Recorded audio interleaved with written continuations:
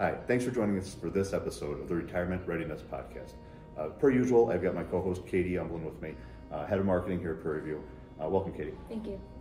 So Katie and I are sitting here at our friend Smith Crossing in Orland Park, and want to really talk about what are the things that you should think about when it comes to paying for kind of later in life lifestyles. And so, Kate, this isn't usually a really super fun topic to talk about, but we'll try to keep it light and fun. Well, I'll just be here for the commentary. So the last episode we talked a little bit about what does it look like when clients transition into kind of out of their normal, I lived in this house my entire life, and now I'm going into a different type of a lifestyle. And really the question that comes up is, how do I pay for it? Now, I don't know if you can remember, so when we were kids, you spent a lot of time, more time than I did, in an assisted living facility, right? Yeah, with grandma. Yeah, and so tell me a little bit about, what's your memory of that? What was that like for her? Sure, so it took us a while to find somewhere that she felt at home and felt comfortable with. She kind of had that transition time from home. She fell and broke her hip and then was kind of in a rehab facility. That kind of felt too nursing home for the stage of life she was in, so it didn't really feel like home for her. And then we eventually found her home at an assisted living facility.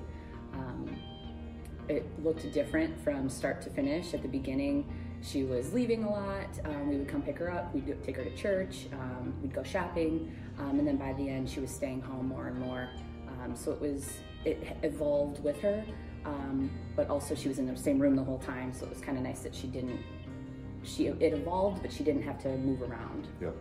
Well, in some of that story too, the things that a lot of times we talk with our clients about are if we were having the conversation of going into some sort of whether it's assisted living or independent living, those types of things, but moving out of their home, a lot of times as they get older, they get nervous about that, and they start thinking, what's that going to really mean?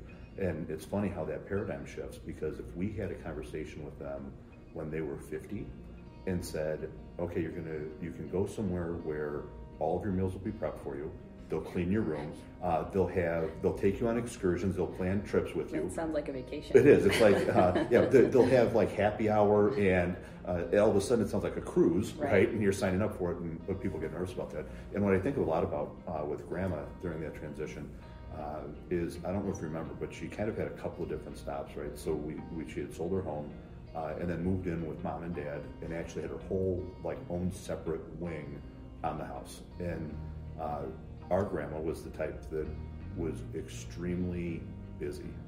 Never, once a week she'd wash her car and then wipe up the garage floor to make sure it was clean. She edged her sidewalk with a butcher knife so they got it perfect instead of the gas edger. But then when she moved in with mom and dad, she, who used to come and do things for mom, all of a sudden had mom doing stuff for her, and it just really didn't work out real well. We thought it was the perfect setup, but really she kind of declined, and that's when we started looking for...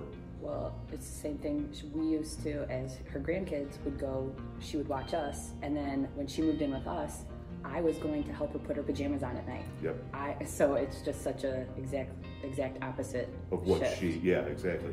And so luckily, I think about it frequently. I remember when she had moved in to the assisted living facility, right before that, with the way that she kind of wasn't doing as well, I know that our dad and I had talked, and we did not expect her to have a really long life, because she had been, if that trajectory had continued, it would not have really gone well. Well, and often you hear, first you fall and break your hip, then you're in the hospital, and then when you're in the hospital, you get pneumonia. Yeah. Or, it can progress pretty quickly. Yeah, or digress, I guess. Yeah. But really, so do you remember how long from the time grandma moved in? So the place that she moved into was first being built. She was one of the first residents to move in. Do you remember how long she was there? If I had to guess, 10 years? Yeah, this is 13. 13 years. And so she went from being one of the very first to being the longest resident that had ever been there. And there was something about being there and somebody coming by and knocking on the door saying, hey, Florence, come on, let's go to play dominoes, or hey, Florence, let's go to dinner. That social interaction was really something pretty significant for her.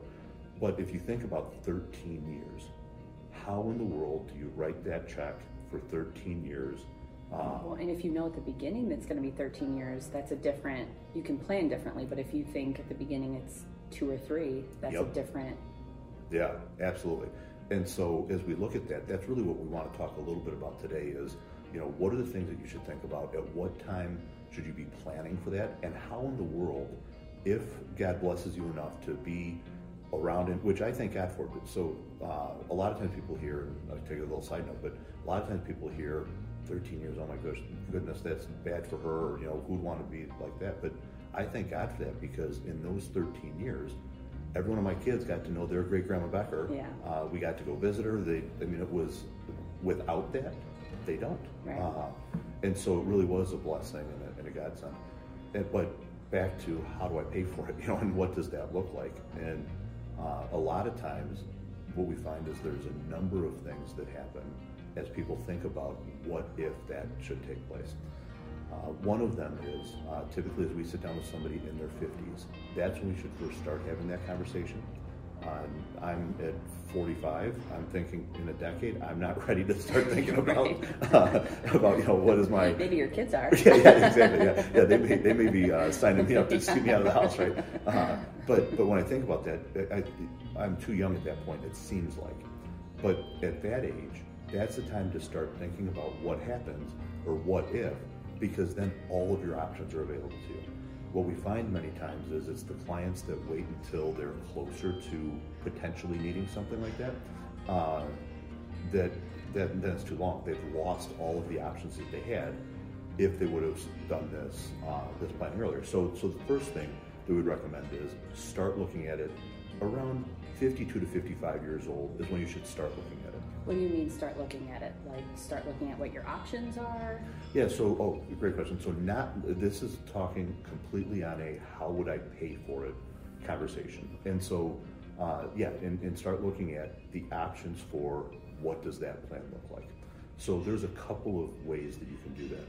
We have some clients that will choose to self-insure, self-fund. Basically what that means is, I think I've got enough money that I'm going to hold on to it and I'll be able to pay for any care that I might need. We have some clients that will choose on the opposite end of the spectrum. They'll choose to say, I'm going to take out an insurance policy and I'm going to shift all of the risk of my needing to do that to an insurance company. And they're going to pick up the bill if something ever happens. And then we have clients that are somewhere in the middle, where they say, I don't want to do the two extremes. I don't want to go completely alone, but I also don't want to shift all of that. Let me come up with a plan that's right for me somewhere in the middle. And that's called long-term care? It is. So it's long-term care insurance. Okay. And we'll talk a little bit about the different types of insurance, because there's different types out there. But really, when you start looking at it, the right time to plan financially for it is between the ages of 55 and 62.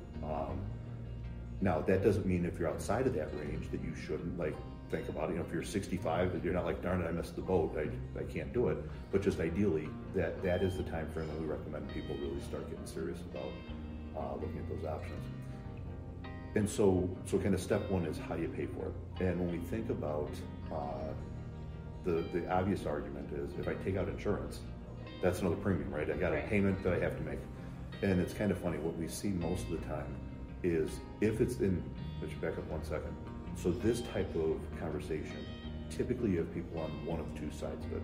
You have some people that are extremely concerned about it. It's on their mind and they're thinking, what if? And I'm going to worry about this. And paying for a premium can alleviate some of that concern and take a burden off. Yeah, so maybe they might find it worth paying. Yeah, absolutely. And so sometimes that's the case. And so for people that are there, then it's something we need to have a serious conversation about. But then we have other clients that are at the opposite end. Like, you know what? I never worry about anything. I ain't worried about that. So there's no peace of mind in having that conversation. Mm-hmm. But we have to start in that kind of earlier age group, because if there is something there, let's do it when we have a chance to. Well, how much of a factor is it when you look at our grandma did live till she was 95? Mm-hmm. So did her mom's. How much do you take that into 100%. account? A lot of times when we talk to clients, they have those kind of preconceived ideas.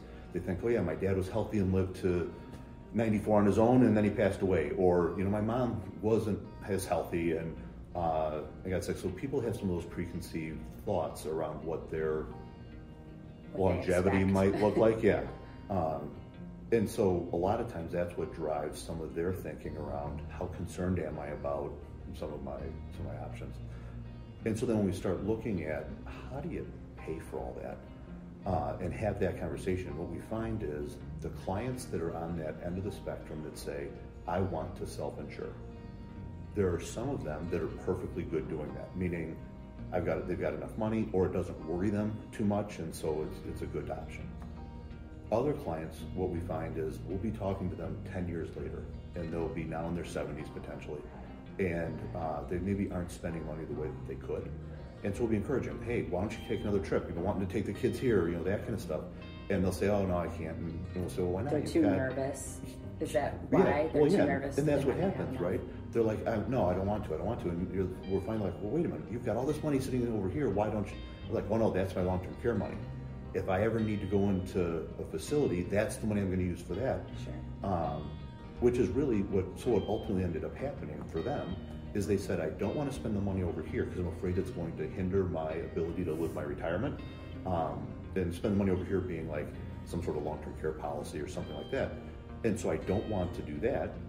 But now we're 10 years later, and really, if they would have paid that premium, they would have increased their lifestyle much more than that because it would have freed them up to really spend some of the assets that they had saved. Exactly. And so that's why we really want to sit down and say, what are the options and how can we craft a plan specifically for you? And so as we talk about that, we talk about long-term care, ways to pay for it. So obviously there's the first one, we can self-fund it. The second one is you can choose to have a long-term care insurance policy. Those are the traditional policies that have been around since, I'm guessing early 80s or so. And when you hear long-term care, that's what people usually think about. They think about a policy that I'm going to pay a big premium into. And like we tell everybody, it's a big premium. Like it's probably one of the most expensive premiums that you're going to have. But if you ever need it, it'll be the best investment you ever made. So it kind of goes both ways with that. And so we'll tell them, with those kind of policies, if you need somebody to come in and help you with your physical needs, if you need to go into an assisted living facility, if you need a full-blown nursing home kind of a thing, that policy will pay some portion of that. You choose how much, you choose a dollar amount monthly, and that will pay for it. But what we found is that the biggest drawback to those is they're use it or lose it. If I never need care, all of a sudden all this premium, which is the biggest premium I've ever paid in my life, all of a sudden it's gone. And that's a tough decision. Oh, it's hugely tough. Yeah, for sure. And so then what's happened is the insurance companies have come out now with what are called combination policies. So what a combination policy does is it's actually based, I consider it a chassis. So you drive a Subaru, right? So that Subaru has a chassis. That chassis can support the car that you drive, or it could support the wagon. It's all built on the same, what they call chassis. And so that chassis has the way that the wheels are and all that stuff, and then they just put the body on top of it. And so it's kind of similar to that in the way that they've designed these combination policies. They start with a life insurance policy, so that's the chassis, if you will. But then from there, they add things to it. So they add a long-term care provision to that policy. So now I have long-term care coverage. It still covers me if I'm at home, still covers me if I need assisted living, still covers me if I need a nursing home. But if I never use that policy, I have a death benefit that kind of reimburses all those premiums back into my family. So there's a lot of options there today. A lot of times, as people think about it, it can be kind of overwhelming. It's nothing anybody ever wants to talk about, but it shouldn't be overwhelming because we can make it pretty simple and straightforward. And right now, when you look at why is that something we'd want to talk about, in our opinion, the kind of what happens when I'm no longer able to stay in my home, that is probably going to be the number one issue facing retirees going forward. Science has figured out how to get us to live a very long time. It's not always the greatest time are not always the most independent. And if there's anything that could wipe out your investments or your savings, I mean, it's a pretty big deal. Yeah, what do they say? Like, end of life, you spend like 3/4 of all the money you spend in your whole life, you spend it in the last bit of your life. A handful of years, that's right, yeah.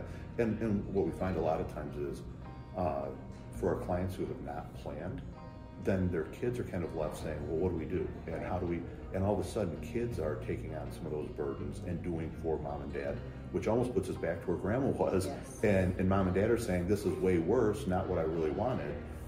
But if we come up with a plan and there's a way to, it's already been kind of thought through, now the kids just step in and say, okay, we're gonna. And so that's what you kind of help your clients to determine, right? Like, you can help them navigate which of these 3 options make the most sense. Absolutely. And they don't have to do this research on their own and come in and say, hey, can you set this up? You really help them to figure that out. For sure. Yeah, no, thanks for making it clear. Because the way that it works is, it's not this is the right way.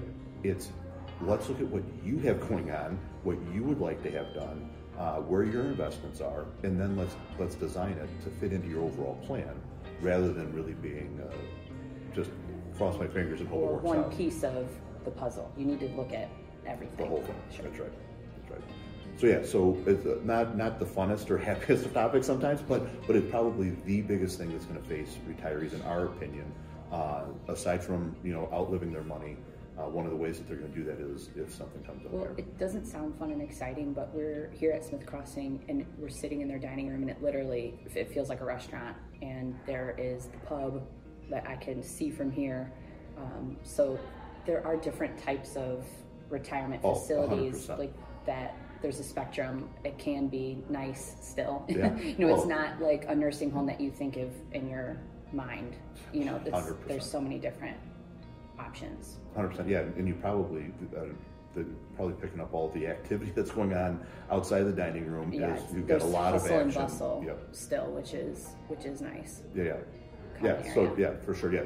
I remember when I was a kid, you probably did too. So we went to Lutheran school, and we always did from like first grade through 6th or 7th grade. We always went and sang at the nursing home. Yeah. And in those days, when we went, it was a nursing home. Yeah. It was not what is out there today. And so, to your point, it could seem like it's not a lot of fun, but go back to, it's kind of like a cruise where the dining room is here, they've got happy hours, they've got all that. The bus shows up to take you to the store. If you want to, that's right. Take you to the theater, or yeah.